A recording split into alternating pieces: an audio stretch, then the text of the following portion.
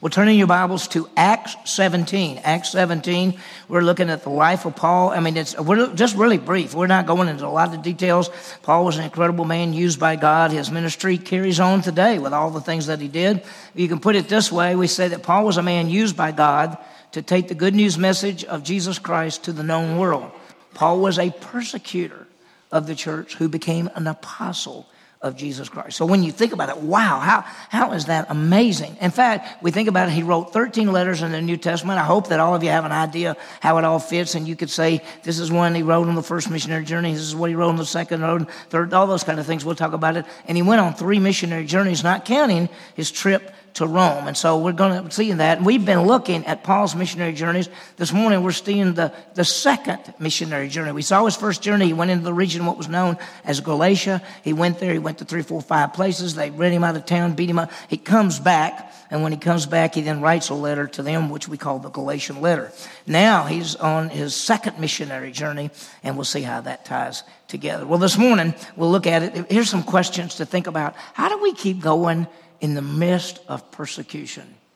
And we could say that we're not really very persecuted, but I think the persecution is coming more and more. I think it's getting worse. So I think then we're going to have to ask ourselves some questions. And then second, how do we share with religious people or philosophy type people? We're going to see Paul has to deal with people who don't believe the Bible but are religious people. So how do we deal with that? And then the third thing, how important is the teaching of God's word? We already know. We know that answer because as a church, we say the Bible is the key. It's the foundation for everything that we do.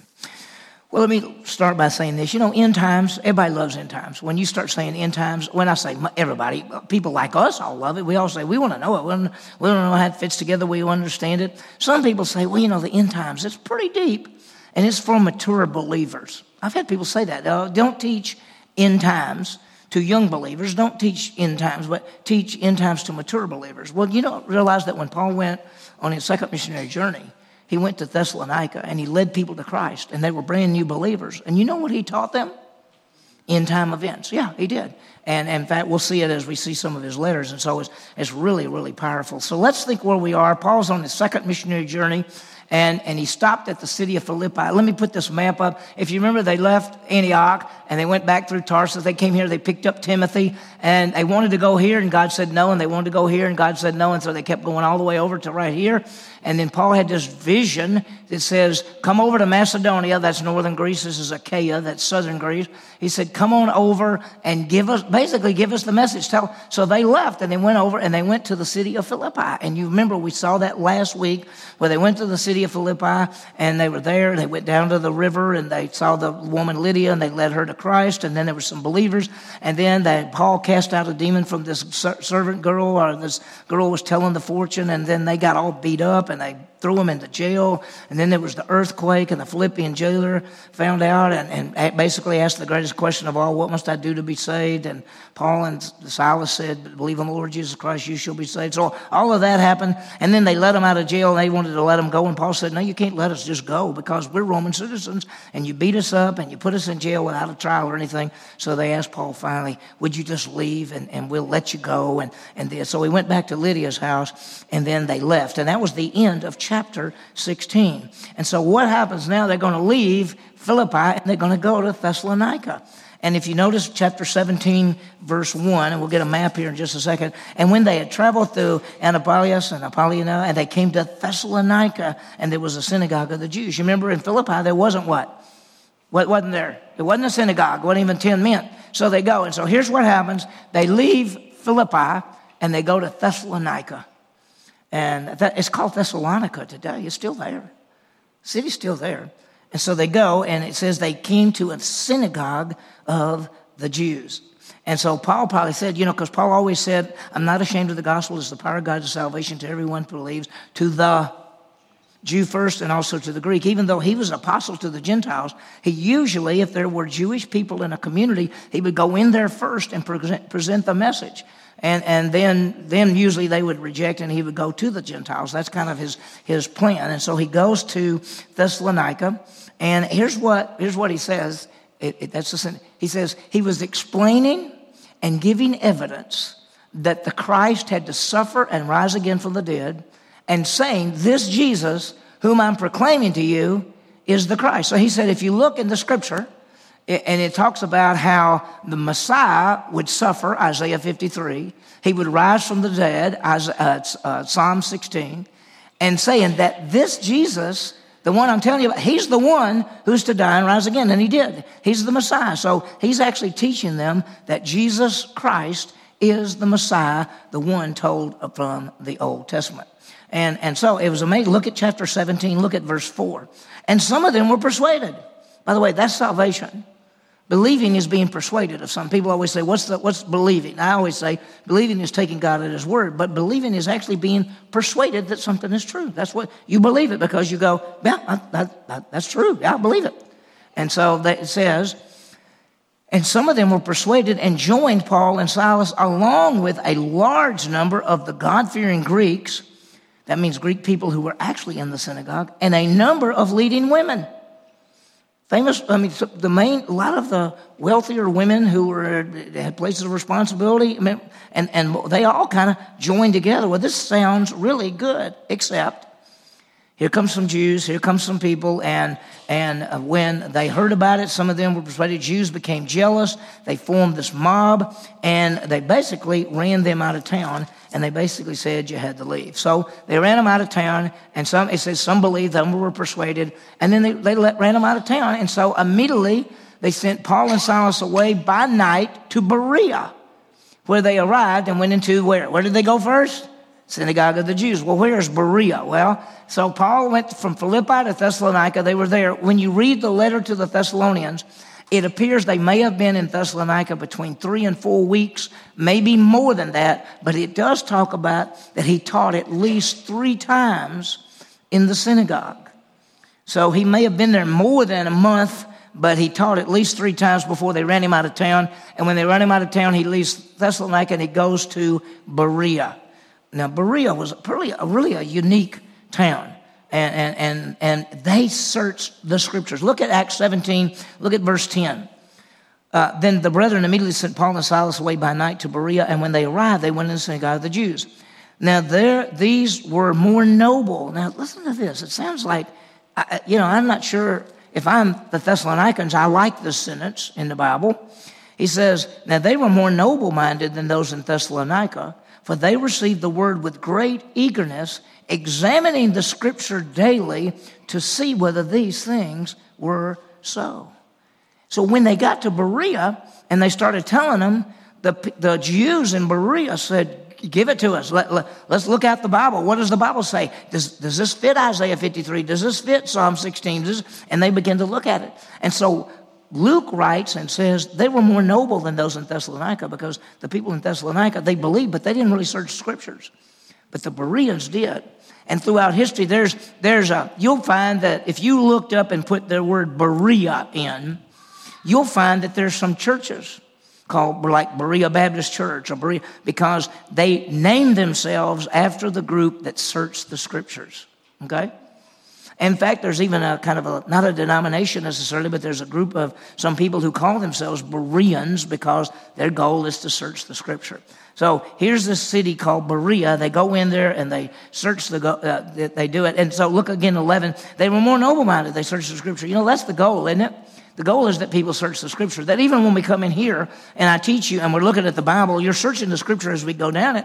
But it could be that you go home and you say, okay, this is what we were taught in Sunday school today or in Grow Group today. Does it match Scripture? Is this true? And what are we seeing in 2 Samuel? Does what we teach match the Bible? And it should. Listen, I've been places where what they said didn't match the Scripture. In fact, sometimes what they said didn't match the verse they were using. And you want to look at it and say, are you reading the same verse I'm reading? Because you're saying something different than that verse says. And so the bottom line is we want to be like Bereans, that we receive the word with eagerness. Yes, it's the Bible. And we examine the scriptures every day, daily, to see whether these things were so. So I hope that every one of us in this room dig in the scripture, looking at it, study to show yourself approved to God, a workman need not be ashamed, handling accurately, rightly dividing the word of truth. So that's really the plan. And so that's what we want. Well, what happens? What happens there? What do you think happened? Anybody want to say anything? They stayed there for like 3 years. Is that what happened? Anybody know? No, they didn't.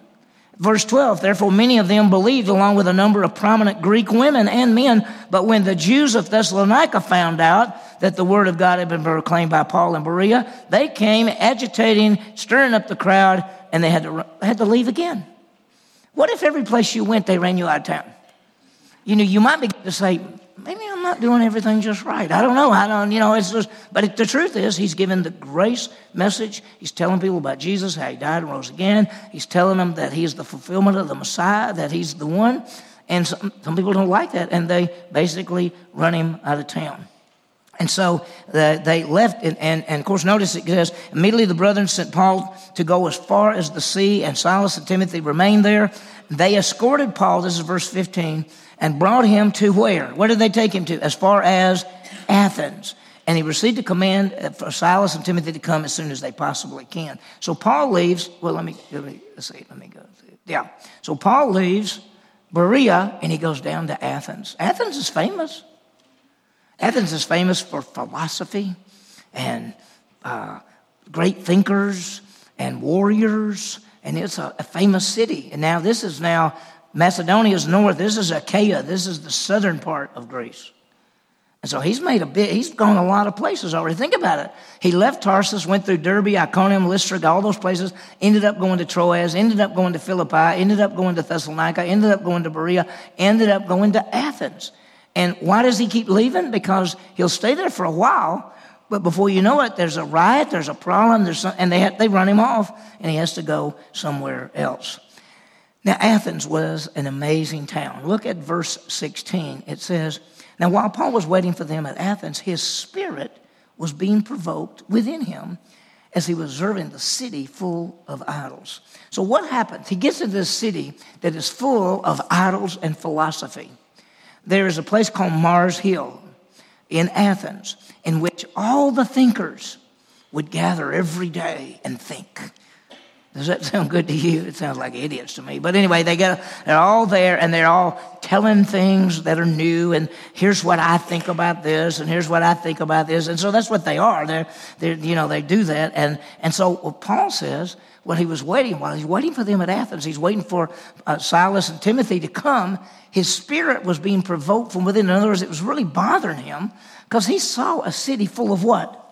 Of idols and false gods and everything else. And listen, the people there, the people were religious, but they worshiped idols. And what we know from history is that there were all kind of statues and things about gods and the gods that they worshiped. And then every home had their own god. They had a god that usually was an idol that they'd place out front, and they would say, this will protect us from evil. And so there are idols everywhere. And then there's the philosophy of people everywhere. Now look at this. It says, and some of the Epicurean and Stoic philosophers were conversing with him. You can see Paul. He's talking, and he's talking about what he believes. And some of these people come up to him and say, what are you talking about? And some were saying, what does this idle babbler wish to say? The little Greek says, what does this seed picker say? Because what they were saying is that he's got this message, and just like a farmer who throws out a bunch of junk and somebody comes along and picks up a little bit of it. And so they're saying, you don't really know anything. They don't think Paul knows anything. You know why? Because they're smart. And we got a whole world full of smart people. And if you read the book of Romans, it says, considering themselves to be wise, they became foolish. And sometimes you're too smart for your own good because you know everything. And the philosophers there, they thought they knew everything. And so notice there's the Epicurean and Stoic philosophers. The Epicurean people followed this guy named Epicurus. Epicurus, he said, well, let me ask you this. Have you ever heard of eat, drink, and why? For tomorrow you may die. You know where that came from? Epicurean. The idea was, he says this. He says, listen, the end of man is pleasure. You should just enjoy life, and because you're going to die, and then it'll be over. So the best thing to do as an Epicurean, that'd be a good group to join, wouldn't it? I mean, eat, drink, let's just party because, eventually we're going to die anyway. And so their goal was enjoyment. And so there were people who were Epicurean, all right? But then there were the Stoics. What do you hear when you hear the word Stoic? You think Stoic, but it comes really from a guy named Zeno. Zeno thought that the world was created by fire and the world would end in fire. And the best thing to do is just live good until the fire comes and you die. And neither Epicurean or Stoics believed in a life after death. Epicurus says, have a great time, because eventually you're going to die. And the Stoic said, live right, because eventually you're going to die. And some people would say, why do you want to live right if you're going to die? I mean, so that was the philosophies that were there. And they wanted to know, if you look at verse 19 of chapter 17, and they wanted to know what Paul taught. And so they took him, verse 19, it says, they took him and they brought him to the Areopagus, which is the Mars Hill. And they said, may we know what this new teaching in which you are proclaiming. Now watch, they say, for you are bringing some strange things to our ears, and we want to know what these things mean. What was the strange thing? That Jesus was God, that Jesus was the Son of God who came to the earth, died on the cross, paid for sin, and rose again. Death and resurrection of the Messiah who would give eternal life. Now, why do they want to know? Look at the next verse, verse 21. For all the Athenians and the strangers visiting there used to spend their time in nothing other than telling or hearing something new. So they just like to go there and talk about, what have you heard? Well, this is what I think. Well, this is what I think. And so they go back and forth. But then they hear this man named Paul, and he's talking about life and eternal life. And he's talking about death and resurrection. And these people, they wanted to know what Paul taught. They've been hearing this. In fact, they said it's a strange teaching that someone would come back from the dead. Remember, what did the Stoics believe? It's going to end in fire. And the Epicurean people said, eat, drink, and marry, because tomorrow you're going to die. And so when he's saying that Jesus is the Son of God who died and rose again, and whoever believes in him, well, what? Will have life forever. And they're going, we don't get this. We don't get this. And so Paul is going to go talk to them. And what he says. So Paul stood in the midst of the Areopagus and said, men of Athens, I observe that you are very religious in all aspects. Now, Paul could have stood up and said, first of all, I see all your idols. You are idiots. Y'all idols? And I mean, you guys are idiots and you think you know something and you don't, but he doesn't do that. He's a lot smarter than that. Because sometimes we say, you just don't know anything. And they look at us and say, okay, well, then you can't teach me. And before you know it, it's an argument. Paul didn't say you don't know anything. In fact, he bragged on them. He said, men of Athens, I observe that you are very religious in all aspects. And you could see him going, yep, we are. Yeah, we are. And so Paul is not getting on them. He's going to figure out how to reach them. And so look what he says. I was passing through and examining the objects of your worship. I also found an altar with the inscription, to an unknown God. Let me stop. See, they were so religious. They had all these gods. But they had said, what if there's a God that we don't know and we offend him and he'll get mad at us? So let's make a statue to the unknown God. And so they think that kind of covers our base if there's a God we don't know. So what does Paul do? Paul says, hey, I was passing through and I saw your objects of worship and I found an altar with the inscription, to an unknown God. Well, guess what? Therefore, what you worship in ignorance, because you don't know who this God is, I'm going to proclaim to you. You didn't know who the real God is? I'm fixing to tell you who the real God is. The unknown God that you don't know, I'm about to tell you who he is. And he told them about one God who would judge, and God is not an idol. He's going to come judge the world, and there's a Savior. And then he says this. He says, because God has set a day on which he will judge the world in righteousness through a man whom he appointed, having furnished proof to all people. How? By raising him from the dead. See, Paul's been telling them about this Jesus who died and rose again. They want to know about it. He says, okay, I went through. You guys are really religious. I almost could say, I'm really proud of you that you're religious. However, you've got a statue out there. You've got a little deal out there that says unknown God. I'll tell you who he is. He's the one that's going to judge the world. He's the creator of the world. He's the judge of the world. And he has set a day in which he will judge the whole world. How? Through a man. And that man is the one I've been telling you about that dies and rises again. And he's appointed him, having furnished proof to all people by what? By raising him from the dead. So Paul stands in front of all these philosophers and tell them, you missed who the unknown God is. I'll tell you who he is. He's the real God. He's not an idol. He's not a statue. He's the real God, and he's going to judge the world, and he sent a Messiah, and he sent a Savior, and that Savior is the one who died and rose again. How did they respond to that? When they heard of the resurrection of the dead. Now, did either Epicureans or Stoics believe in life after death? No. When they heard of the resurrection of the dead, some began to scoff. Why, that's ridiculous. But others said, wait a minute. We shall hear from you again concerning this. Maybe we ought to talk some more. Maybe we ought to talk some more. And so, some believed. Everywhere Paul goes, some believe and some what? Reject. It's always that way. When you have opportunities to talk to people, you're going to share your faith, and sometimes some will what? They'll believe the message. They'll be persuaded. They'll trust in Jesus for eternal life. And then there'll be some who say, I don't believe that. And they won't trust. Now, guess what? They don't run Paul out of town. He leaves anyway. And I think that if you look at Paul's life, and now I'm speculating, I think he was bothered. I think he went to all these philosophers and he told the truth of the death and resurrection of Christ, and not much happened. And he may have thought, I didn't do that good. I think he did great. I think he was so wise. He knew exactly how to reach these people, and some of them he reached. But he leaves, and in chapter 18, he goes to, if you look at chapter 18, verse 1, it says, and after these things, he left Athens, and he went to Corinth. Oh, wow. Corinth is such a sweet city, right? When you say Corinth, what do y'all think? Oh, you think Las Vegas. I mean, you think about the worst town you could get. Las Vegas. When you leave, is this thing working? There he goes. He leaves Athens and he goes over to Corinth.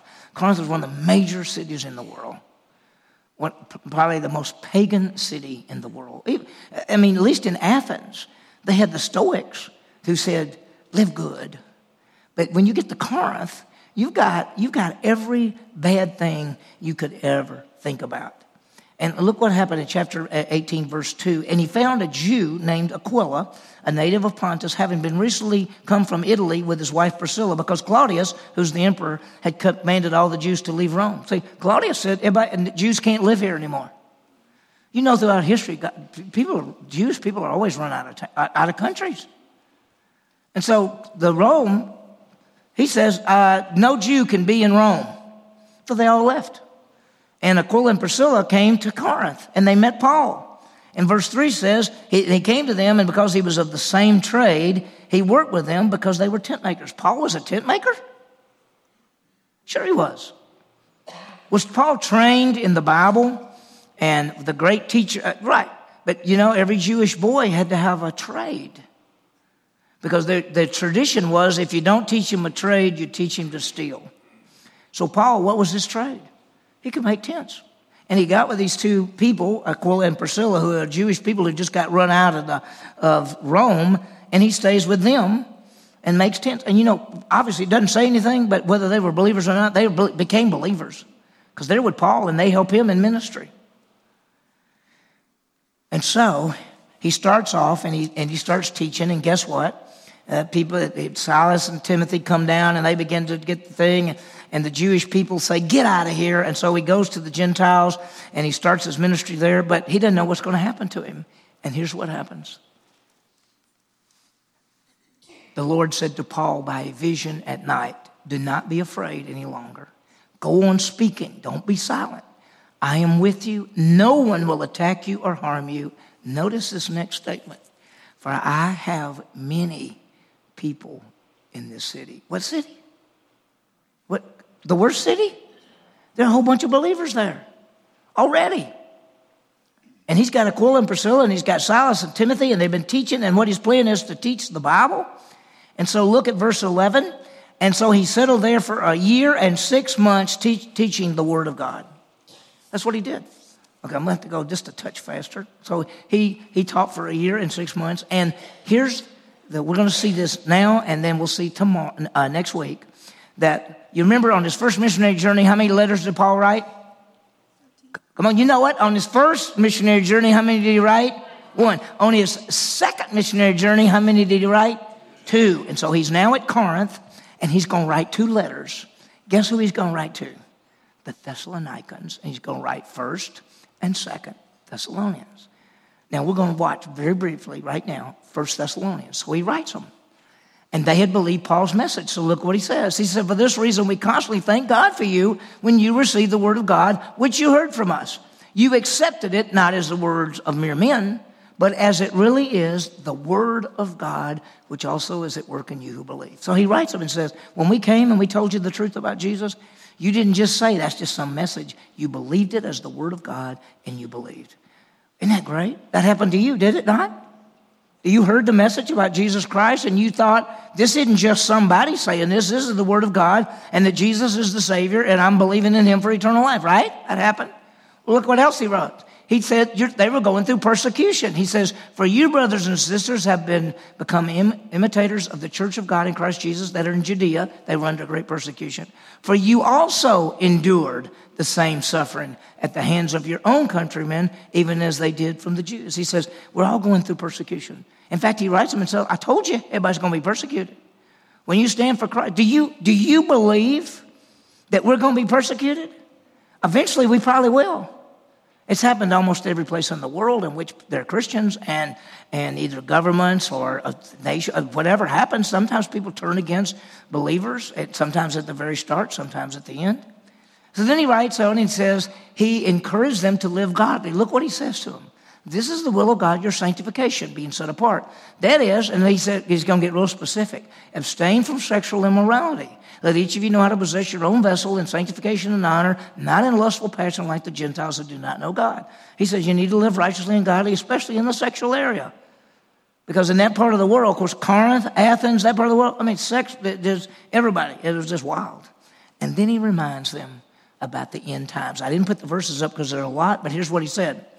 Somebody had told them that if you were a believer and you died before Jesus came back, you would be left. So if Grandma Johnson died and then Jesus came back, she's left. We all get to go, but they're left. And so Paul writes them and he says, listen, first of all, I want you to understand, and this is the word of the Lord, that those who have died will not proceed. Will proceed. We're not going to go ahead of them. They're going to go before us. He said, for I tell you by the word of the Lord that the Lord shall defend from heaven with a shout, with the voice of the archangel, with the trump of God, and the dead in Christ are going to rise up. Grandma Johnson's going to rise up, and then we who are alive and remain to be caught up together with them to meet the Lord in the air. Therefore, what? We'll always be with the Lord. Comfort one another with these words. So he writes them and tells them about the rapture.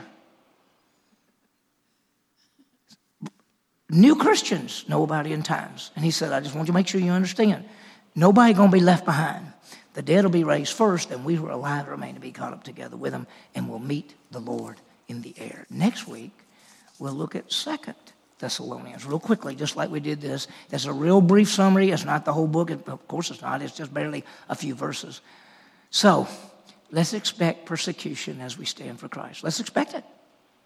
I think it's coming more than we could imagine. Because we've lived in a country that was founded on Christian principles and things, and we've gone 200 and something years, and we've just been hanging in there, and suddenly that foundation is being eroded away. And so I think persecution's coming. I think unbelievers will come after us. But you know what? Believers are going to come after us too, because we hold to a grace message, and there are people out there who are, and I say believers, there are people in other churches that do not believe what we believe, and they attack us. And so when you say, I believe salvation is by faith alone in Christ alone for eternal life, there are some believers that will say you're wrong, and they come after you. And then there'll be unbelievers who, of course, attack us. So let's expect that persecution comes as we stand for Christ. Second, let's be ready to share our faith, and let's use wisdom. Now, I'm going to show something up there real quickly, and then we'll get to grow groups. But look at this right here. Paul says, how do you share your faith with wisdom? He says, praying at the time for us that God will open up to us a door for the word. God's going to open up a way for you to share your faith. And then he says, that I may make it clear in the way that I ought to proclaim it. He says, when I give the message, I need to be very clear on what the message is. And then he says, we need to live with wisdom toward outsiders so that they can see our lives. And then our speech must be seasoned basically with grace, seasoned so that we'll know how to respond to each person. So Paul says, when you talk to people, you want to live in such a way, you want to pray for opportunities, you want to live in such a way that you're going to be able to touch their life, and when you share the message with them, you want to share it with wisdom so they can understand it. So be ready. Paul did it with the people in Athens. I mean, they don't believe anything, and he gets up and says, oh, you guys have an unknown God, I want to tell you who he is. I'm going to enlighten you on your God. And then let's understand the end times. Oh, I love end times, don't you? Why? Well, because it's a comfort to us, but it's also so that we can tell other people, and let's just put it right up there for us. And if you remember, Jesus died and rose again. The very next event is the rapture. He writes to the people in 1 Thessalonians, he said, the Lord will descend from heaven with a shout, with the voice of the archangels, the dead in Christ rise. First we are alive and remain. We'll all be caught up together with him in the clouds, and thus we'll meet the Lord of the air. That's the rapture. He told them about that. In the second letter, he tells them about this. Tells them about the second coming. So we'll see that next week. And we're just doing this briefly. We're just going through fast, seeing Paul's life, ministry, and letters.